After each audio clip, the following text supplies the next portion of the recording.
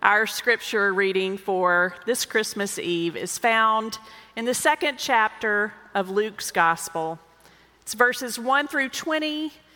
Prepare your heart now and your mind for the reading of this holy text.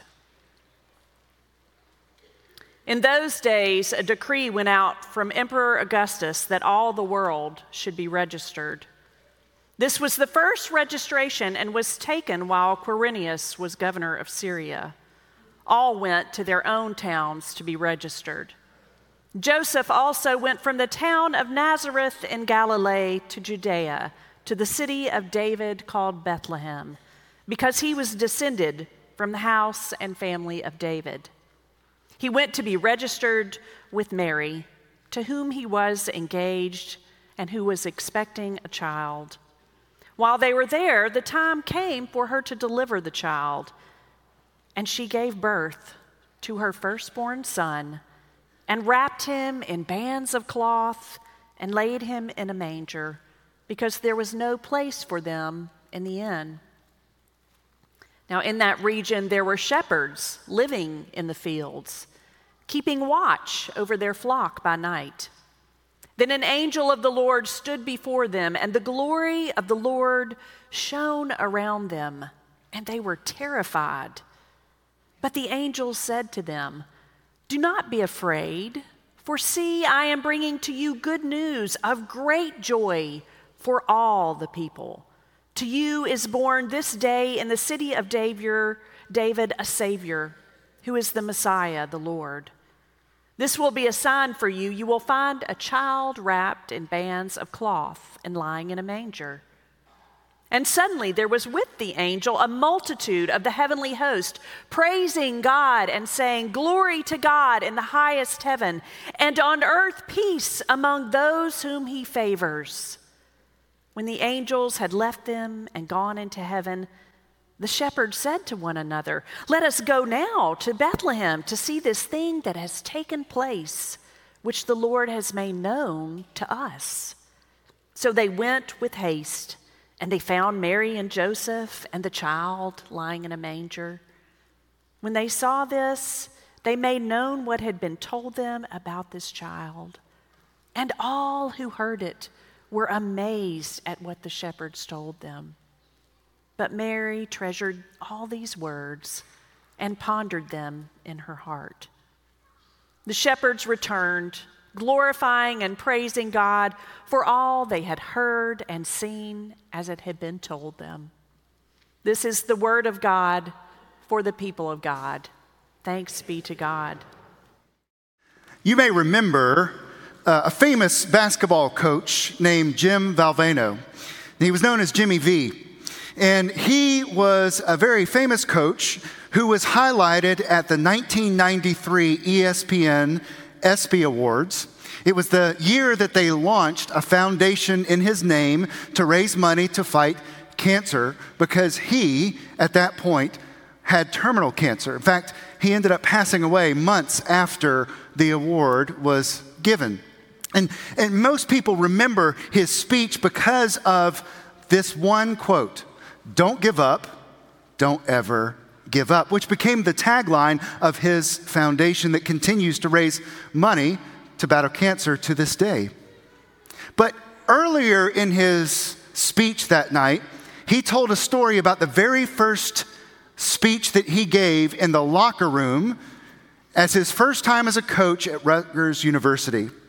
He was 21 years old, and this was his first time giving a speech as a head coach of a team. Of course, it was just the freshman team at Rutgers. And just know that these students were about 2 years younger than him. They were about 19. He was 21. And he was charged with inspiring them to go out and take the court and to give their best. And so he knew he had to do something great. He turned to one of his heroes, Vince Lombardi. Vince Lombardi was the legendary head coach of the Green Bay Packers. And he had a famous speech the very first time that he met with the Packers in their locker room. Most coaches come in and they talk at great length, and they go over X's and O's. They talk about everything that needs to happen, and then they give their speech. Lombardi did not do that the first time he met with the Packers. In fact, he waited until about 3 minutes before they were supposed to take the field. He burst into the room, knocked the doors open, and then he paced silently back and forth. Eventually he said, "All eyes on me. Gentlemen, we will be successful this year if we focus on 3 things and only these 3 things. Your family, your religion, and the Green Bay Packers." And apparently that worked. And people were just so excited, they burst onto the field and performed admirably. So Jimmy V decided that he was going to do exactly that same speech. And so he prepared himself, and he would go over in his head, family, religion, Rutgers University, family, religion, Rutgers University. And so about 3 minutes beforehand, he tried to enter into the locker room and burst through the doors like his hero, and he couldn't open the door. In fact, he hurt his arm a little bit trying to get in the room. The players had to let him in. That deflated things just a little bit. And he began pacing around, and finally he got up the courage to say it. He said, "All eyes on me. Gentlemen, we will be successful this year. We will be successful if we focus on 3 things and 3 things only. Your family, your religion, and the Green Bay Packers." So, in that spirit, I've got 3 things I want to talk to you about tonight. And one of them is not the Green Bay Packers anymore. What are 3 things that we learn about at Christmas? What are 3 things that I think are important for us to remember and cherish at Christmas? One of the first things that I think we need to think about is how Christmas brings people together. And we can look to the very first Christmas and see this, because there were shepherds out in their fields keeping a watch over their flocks by night, right? And these are shepherds that probably would have never encountered the Holy Family. They would have never met Mary and Joseph, not for 1,000,000 years. These were people that did not, float around in the same circles, so to speak. And yet, the angels appeared to them and invited them to come and see what happened, what God had done. And so they stood there with Mary and Joseph, and all of them were just in awe of what God had done, because right there in that manger was a child promised, a child who would change the world. And they knew this child was special. Angels pronounced his birth. And it wasn't just the shepherds, because much later on, we find out from Matthew's gospel that it wasn't just the shepherds that came to wonder over this child.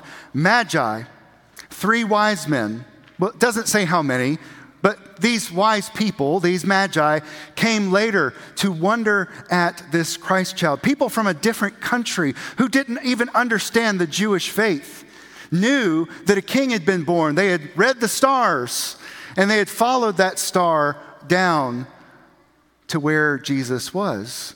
And they came to honor him.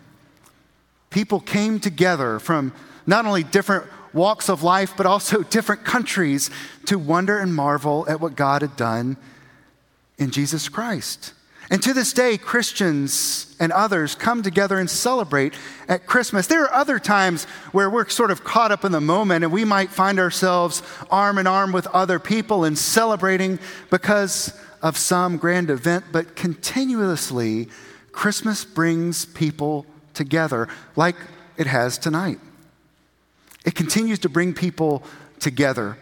And I want to challenge us to remember that important gift of Christmas, that it unites us together. Because we tonight and tomorrow are going to be around people, family, friends, neighbors. And we need to cherish those moments that we have together in the midst of a busy world. Don't lose connection with other people today and tomorrow because you're connected to another screen. And I know my family is rolling their eyes and calling me a hypocrite under their breath. I'm guilty too, right? We don't want to lose connection with other people, because this is part of what we learn, that Christ is a part of bringing us together. You can do more than just that, of being with the people that are right there with you. You can use this time to visit neighbors, to take food over. You can use this time to go caroling. There will be people who will turn off the lights and hide in the kitchen because they don't want you to come to their door, but that's okay. You just skip over that house, right? Shake the dust off your feet and keep moving. But there are ways in which we can use this time to make connections and to bring people together. The second thing that we need to remember is that Christmas is a time where we celebrate the incarnation. The incarnation is the big fancy theological word that means that God became one of us. The Gospel of John says the Word became flesh and dwelt among us. And what we're saying is that God did not stay up in heaven and wait for us to get our act together. No, God came to us. God became one of us. The Son of God left heaven and became one of us and walked among us. All the power and majesty and glory of God was located right in that manger. This powerful moment is easily missed over because we celebrate it every year. And yet at this moment we realize that God's love was made manifest. It came together at this one important part and time of history, and it forever changed the world. The incarnation matters because it proves God's love for us, and it proves that God cares enough about us to do something that amazing. My wife and I have a friend named Will, who's also a United Methodist pastor. He's up in Knoxville. And last year, he, for the first time, was able to celebrate intinction, communion, with the folks in his church because of the pandemic that we've been through. We had to get used to using for a while those little prepackaged communion things. We've got a few for folks that are worried about their health, or also if they're gluten-free, if they need a gluten-free option, we've got those tonight. But for a while, people were using that, just like Will and his church. In fact, some people sort of gotten tired of it, and I heard people saying, do we have to keep using these Jesus Lunchables at church? We're not going to do that tonight, but we have intinction, which is where we give you a piece of bread and you dip it in a cup. We have that option available. But this was the first time for Will last year at Christmas Eve when they were celebrating intinction again, and it meant a lot to him because it felt like it was getting back to normal, and he was getting a little teary as he was serving people. It was a very intimate moment, and this is a college football quarterback. He's not just the most weepy person in the world. He was getting a little emotional. And then all of a sudden, this little girl, about 5 years old, in a pretty red Christmas dress, came forward, and it was clear that she was not really clear on what she was supposed to do. How was she supposed to come forward? How was she supposed to take communion? And he realized she was 5. That meant that she had only ever received communion the other way. And it just hit him that she didn't know what to do, and that he was going to be able to provide communion in this very intimate way. And my friend Will just lost it. He just started crying. And of course, she didn't know what was going on in his head. And so he was saying, the body of Christ broken for you. And this 5-year-old girl is looking at him confused and scared. And her only response was, Merry Christmas? Yeah. But in his mind, it was just quick. And he said, yes, Merry Christmas. Because God became one of us. The flesh and the blood, God taking on human form. That's something we remember in communion. The bread and the juice, those remind us that God became human. And he said that was the perfect answer to communion. Merry Christmas, because communion only makes sense when we start at Christmas. The third thing I would love for us to remember is that Christmas also teaches us about redemption, that God can turn us around, that God can save us. It says in John 3:16 that God so loved the world that he gave his only son, right? That is a clear message that God loves us, and he sent his son because of that love. But then it continues in verse 17, John 3:17, and it says, not to condemn the world, but to save the world. God wanted to save the world and everyone in it. And so his son came to us. It's pretty clear that at least our culture understands there's something about redemption that happens at Christmas, because we have characters in books and movies like Ebenezer Scrooge, The Grinch, or Buddy the Elf's birth father. All of them need to have their lives and their hearts turned around, right? All of them have got to have this Christmas miracle happen in their hearts. And, in the movies, it's often finding the true reason of the season. For some people, it's finding a boyfriend. That's a Hallmark movie, sorry. It's about finding a new answer, a new reason for living, a new start for their lives. And this comes because of Jesus. Because his life with us is all about bringing us salvation and a new start. And Christmas tells us that there is no one outside of the reach of God's grace. No one is irredeemable. Everyone can be saved. And so if there's someone here that's worried about the things that you've done this year, the harm that you have caused, it doesn't necessarily erase those things, but there is an opportunity to have your life redeemed, to give your life to God, and to have your life made new, to be able to make amends with people and to start fresh and to do things differently. All because God gave us that option through the birth of his own son, here born for us. Emmanuel, God is with us. Communion reminds us, and it's so important that we celebrate it on Christmas Eve, it reminds us that God became one of us so that he could show us his love and we could be transformed by that love and grace and made brand new.